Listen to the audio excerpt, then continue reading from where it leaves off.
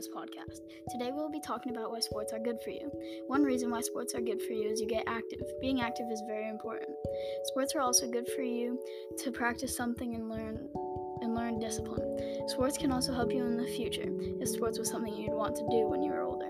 Sports is something good to look up to because once you get to real leagues, you're going to need to be good and set goals for yourself. Like if you aren't good in real leagues, you can sit the bench and you won't be able to get paid or play. If you practice a lot and you get really good, you can become a very good player.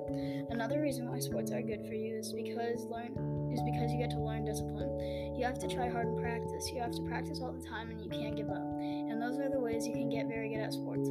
Sports in some way can also help with your grades.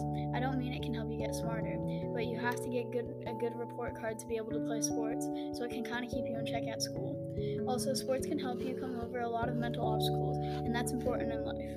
If you're still listening, this is the end of the episode. Hope to see you next time.